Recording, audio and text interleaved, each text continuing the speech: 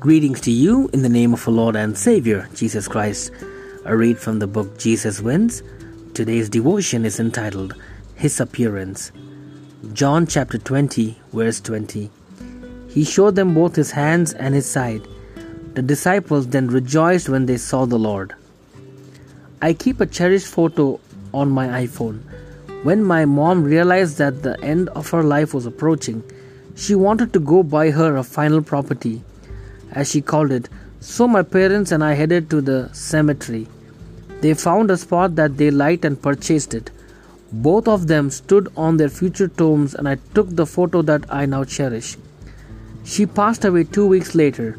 I can't imagine the joy that I will experience when I see them again, completely restored, with their cancer-free and glorified bodies. I can't start to fathom the rejoicing of the disciples that day. Some of them had witnessed the crucifixion of Jesus. They saw his agony, the nails puncturing his hands and feet, and the spear piercing his side. On the evening of the resurrection day, Jesus miraculously appeared to his disciples. John observes that on that occasion, the doors were shut for the fear of Jews. Jesus came and stood in their midst and said to them, "Peace be with you." Even though this is still a common Jewish greeting today, on that occasion it carried all the weight of Jesus' promise of his peace, which is quite remarkable, taking into consideration that they all had abandoned him and worthy of reproach and condemnation. Instead, Jesus greets them with his peace and shows them his hands and his side.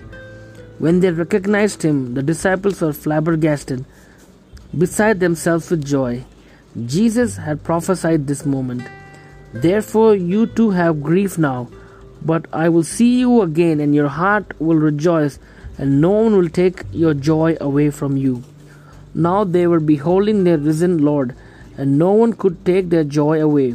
For a second time Jesus pronounced his blessing of peace upon them, and then commissioned them, giving them the Holy Spirit.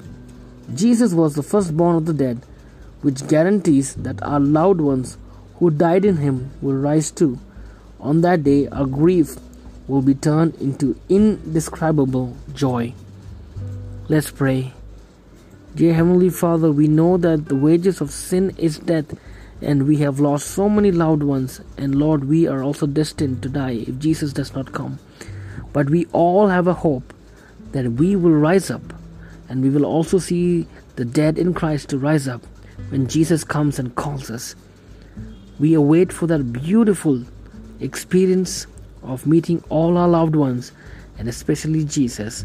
In Jesus' name I ask this humble prayer. Amen.